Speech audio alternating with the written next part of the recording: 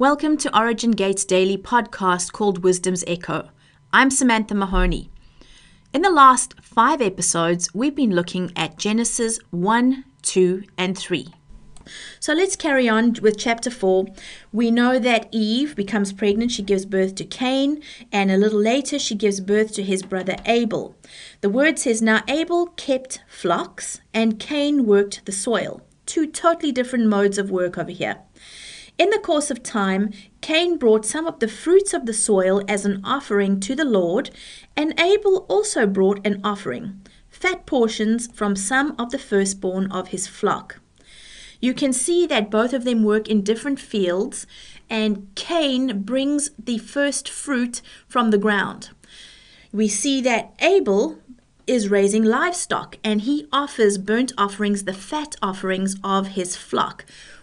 Now, when you have a look at this, you would say that Cain's offering may have been the better offering, because in Genesis 2, when Adam and Eve fell and they were disobedient, they ate of the fruit, God cursed the land. It said, because of your disobedience, the land is cursed. Now you're going to have to work by the sweat of your brow for it to produce anything.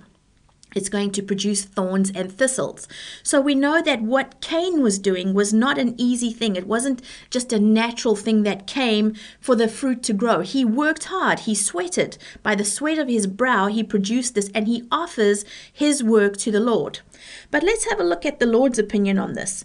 It says the Lord looked with favor on Abel and his offering, but on Cain and his offering he did not look with favor. So Cain was very angry, and his face was downcast. Why would this be, that Cain's offering was not accepted? Yahweh is all about altars. If you start to have a look at every time the Bible mentions an altar, you will see that by the time you get to 1 Samuel, you have already 18 pages worth of record of the word altar. I tried this exercise. That's how come I can tell you about it. Altars is God's idea. Blood sacrifice is God's idea. He has a certain protocol of the things that he wants to be offered. He has a certain protocol with regard to sacrifices for atonement of sin. They involve blood. That is not the devil's idea. This is an original idea, and it is God's. He has the way that he wants things done. We have a tendency to bring him our sloppy seconds. We think it's about our works and about the sweat of our brow, but the word says that obedience is better than sacrifice. When you have a look at the Ark of the Covenant, when it got taken by the Philistines and it was kept by them for those number of years, we have King David who's jubilant, and he goes with his men to go and reclaim that captured ark. He goes in with a man-made contraption. It was actually a Philistine invention, where he took cattle and he took a cart, and they went to go and reclaim that ark. They put the ark on that cart, and they were on their way back to Jerusalem. The word says that one of the oxen stumbled, and Uzzah put out his hand to steady the ark, and it says the anger of the Lord burnt against him, and he smote him dead right there. This is the same kind of thing we're talking about with Cain and Abel. Why did God smite him? The man did a good deed. He didn't want the ark to fall on the ground and smash, right? That's a noble thing to do. But that is not how God's protocol is for carrying the ark. He stipulated when the priest would carry the ark, you have to put the staves of the ark on your shoulders, right? And you go where the cloud moves. That was the protocol for carrying the ark. We can't bring in our own ideas and go, okay, well, God, you need to bless this now. That's not how this works. So God had an offering in mind, which was to do with the animals, the firstborn, and a pure, spotless, blemish-free animal as a presentation for a sacrifice. Abel followed that protocol. Cain did not. So Cain was angry, and his face was downcast. Verse 6 says, the Lord said to Cain, why are you angry? Why is your face downcast? Here's a key for us right now, and this is the first place that we're starting to talk about doorways into the bloodline. It says, verse 7, if you do what is right, will you not be accepted? But if you do not do what is right, so if we're doing things that are not right, the word says sin is crouching at your door. Here's the doorway. It's a spiritual doorway, and it's entry into a bloodline, into the present and into the future. It, being sin, desires to have you, but you must rule over it. This is the key for us, ruling over sin that desires access into our bloodlines, into our future generations.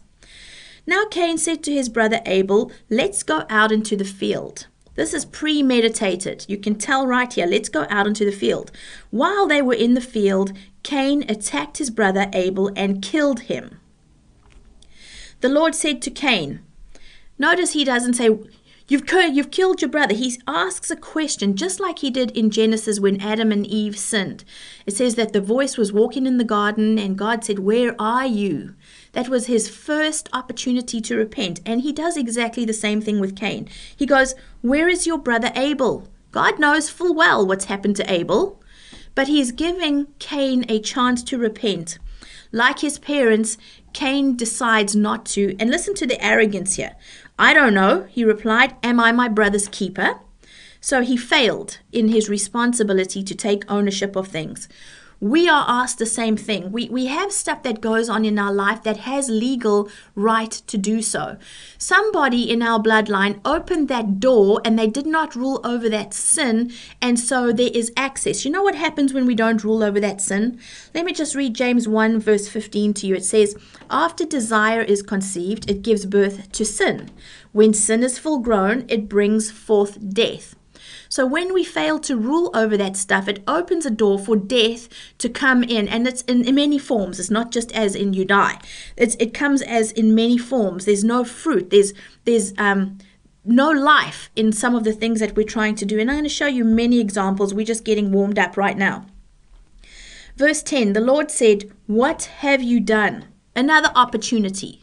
There's a place right here for him to come clean. What have you done? Listen. Your brother's blood cries out to me from the ground. This is interesting. Just that one sentence. Listen. In other words, the blood has a voice. The blood is speaking something. What is that blood of Abel speaking? It's speaking for vengeance. It's speaking for justice. It's crying out for the Lord to pay attention, and obviously he has. He says, listen, your brother's blood cries to me. What I found really interesting about that statement about blood is when you read the Torah and you read the rabbinical explanation of that, it says the word is the plural of blood, so bloods, implying that Cain's crime was not limited to one person. He had shed Abel's blood and the blood of his potential descendants.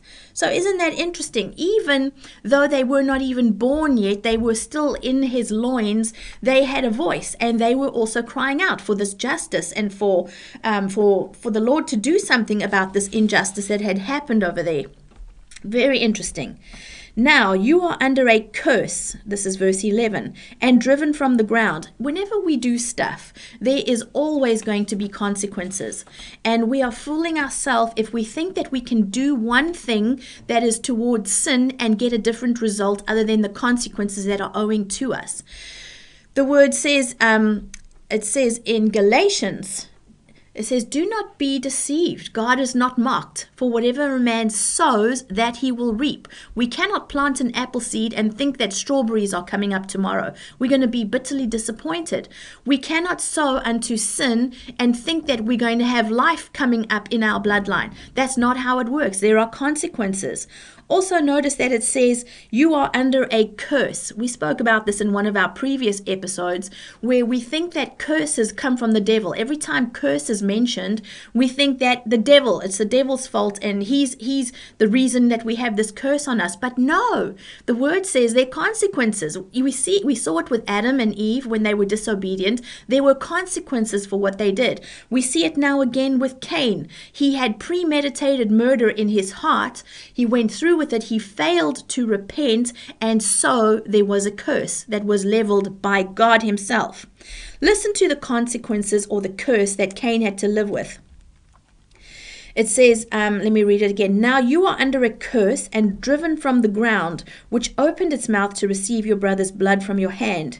When you work the ground, it will no longer yield its crop for you. So that's the first thing. I mean, it's hard enough. Now you're toiling. There's thorns, there's thistles, and you've got to toil by the sweat of your brow to get food. But now on Cain, this curse is pronounced that it will no longer yield its crops for him. This was his pride. This is what he offered to the Lord. This was what he was proud of. And now God is even saying that you won't have anymore. The second thing is you will be a restless wanderer on the earth. Those are two consequences of murder.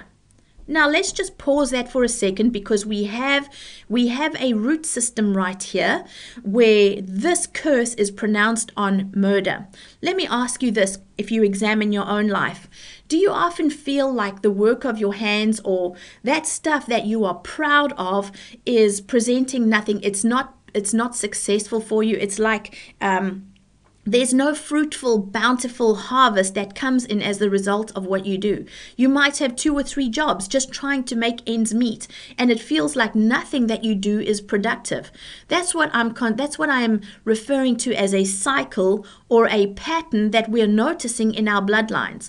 You might notice that it happened with your parents, or it might happen with your children, or whatever it is. But that's the pattern I'm talking about. Or let's have a look at the second one that related to Cain. You'll be a restless wanderer on the earth.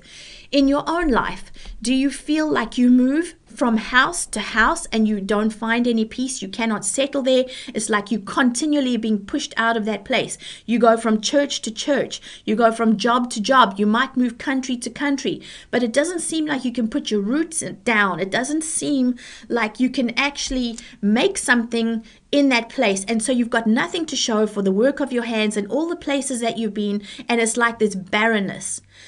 Those are fruit that are manifesting in your life. The word says you will know a tree by its fruit. Examine the fruit, examine the cycles and the patterns that are coming up around you because you've identified the fruit. What we tend to do when we've identified the fruit, for example, I have anger issues. Let's just pretend.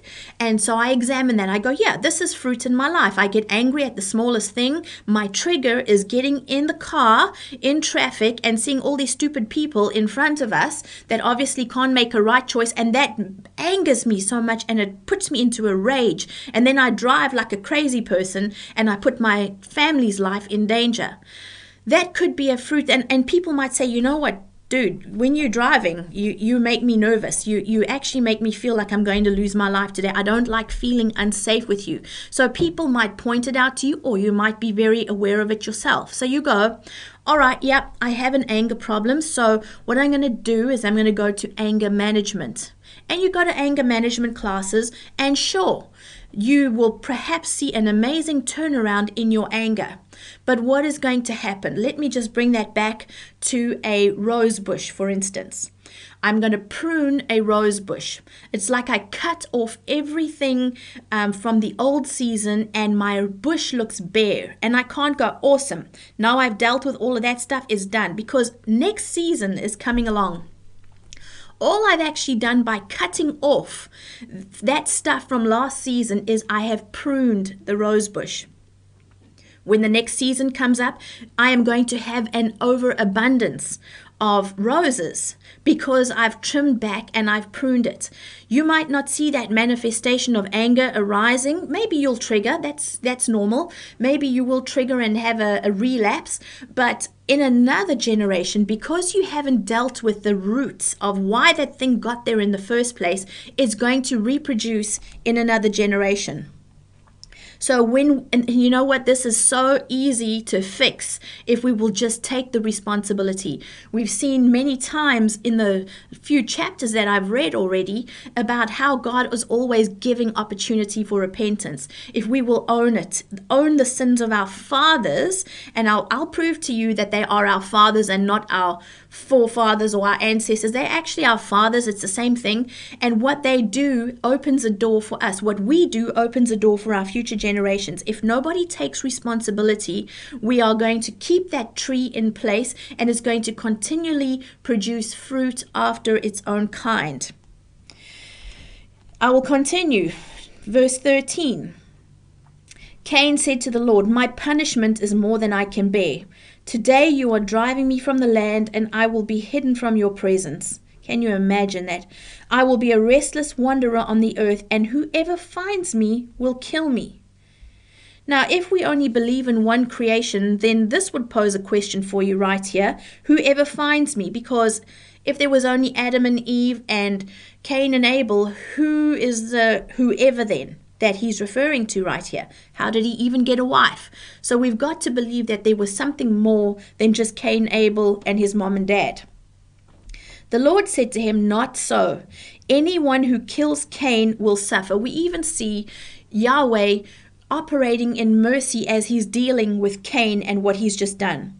Whoever kills Cain will suffer vengeance 7 times over. Then the Lord put a mark on Cain, so that no one who found him would kill him. That mark, what is that mark all about? The Hebrews believe that it was a mark on the forehead. Why the forehead? Well, if you think of the forehead's position on the body, it's on the head, right? The head is the most elevated part of a physical body. Song of Songs 7:11 says, your forehead is like the tower of Lebanon. So the forehead represents your desire, which will influence your decisions. So if you think about this, if your desire is to become a doctor, you're going to make choices based on fulfilling that desire. You're going to go and study to become that doctor. You're going to do your research. It's a whole process, many years of study that you will go through to meet that desire. Your forehead is on the front of your face, meaning whichever direction you walk in, whichever direction your forehead is facing. And that's talking about how your desire drives your will. If you look at the apparel that the Jews wear, they wear a tefillin on their forehead. It's a religious object that has the name of God engraved into it, which is to remind the wearer to be constantly aware of God. What does the word say? Taking every thought captive to the mind of Christ. The forehead is linked to sins of impudence. What is impudence? It's your conduct and your language. What was Cain's conduct? Premeditated murder. He killed his brother. And his language, am I my brother's keeper? And the arrogance that came out there. So God puts this mark on his forehead. We see other examples in Scripture where God deals with the forehead. I'll give you just 2 examples. 2 Chronicles 26, go and read verse 1 to 23. King Uzziah was confronted by the priest Azariah for going into the consecrated place reserved for the Aaronic priests, and he burned incense there. That was not the protocol. The word says that leprosy broke out on his forehead, which was the visible punishment of impudence.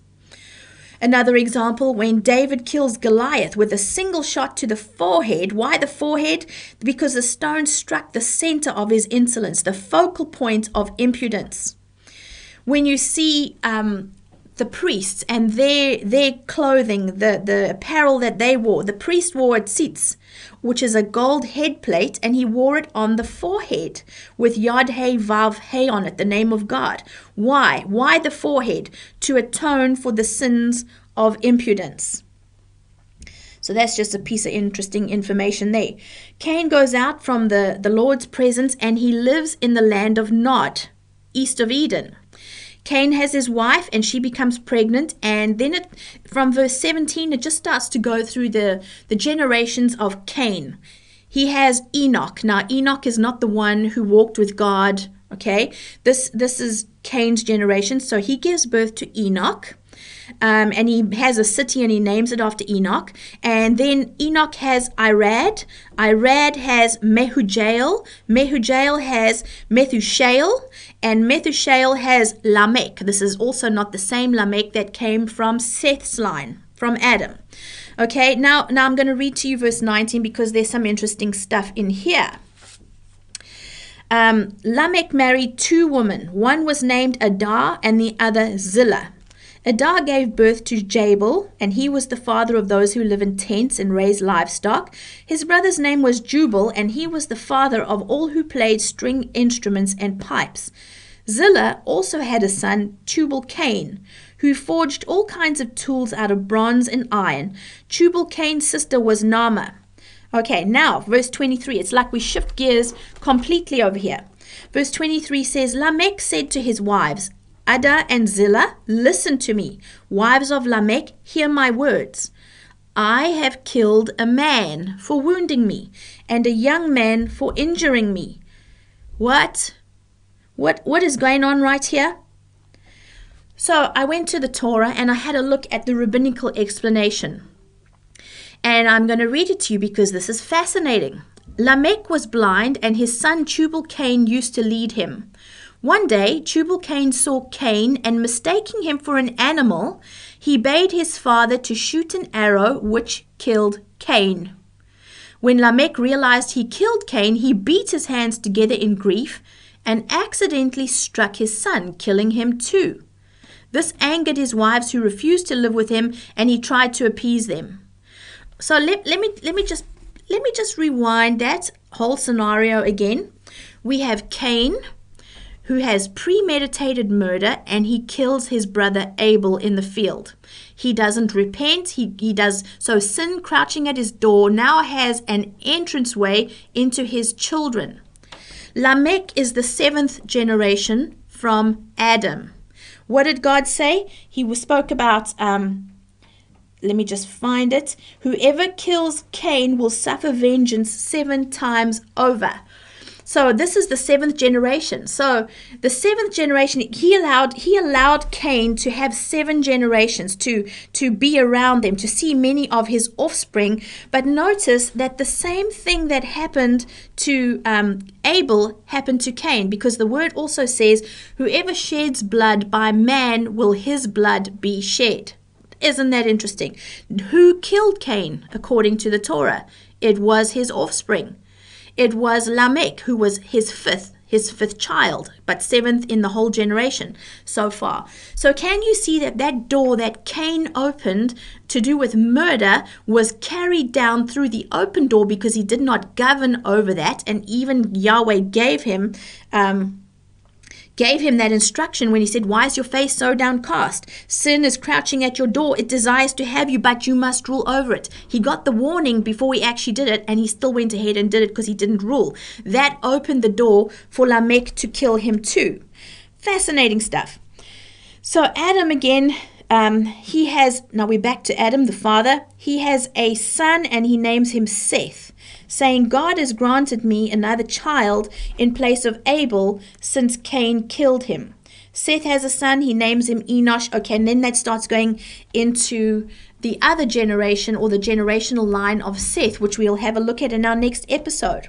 But I want to finish off reading verse 26 of chapter 4 in Genesis, because I want to show you something here. It says, at the time, people began to call on the name of the Lord. So we go, oh, awesome. Okay, so their hearts start to turn back. But when you read the Torah and the explanation, this is what it says. The generation of Enosh introduced idolatry, which was to become the blight of humanity for thousands of years. By ascribing godlike qualities to man and lifeless objects, they created the abominable situation in which to call in the name of Hashem became profaned. One of these sages explains how the grievous misconception of idol worship began and developed. Very briefly, he says that it began when people felt that they should honor their heavenly bodies as God's emissaries to the world, just as it is proper to honor the ministries of a ruler. Eventually, this trend spread and became more and more corrupted until worshippers forgot about God and assumed that all powers were vested in whatever representation they chose to worship. So idolatry comes in here, and we notice that this is a door that we did not rule over back in that time, and it is open to mankind today. We're going to look at Genesis 5 next time. I really enjoyed sharing with you today, and I thank you for giving your valuable time to listen in to Wisdom's Echo. Shalom.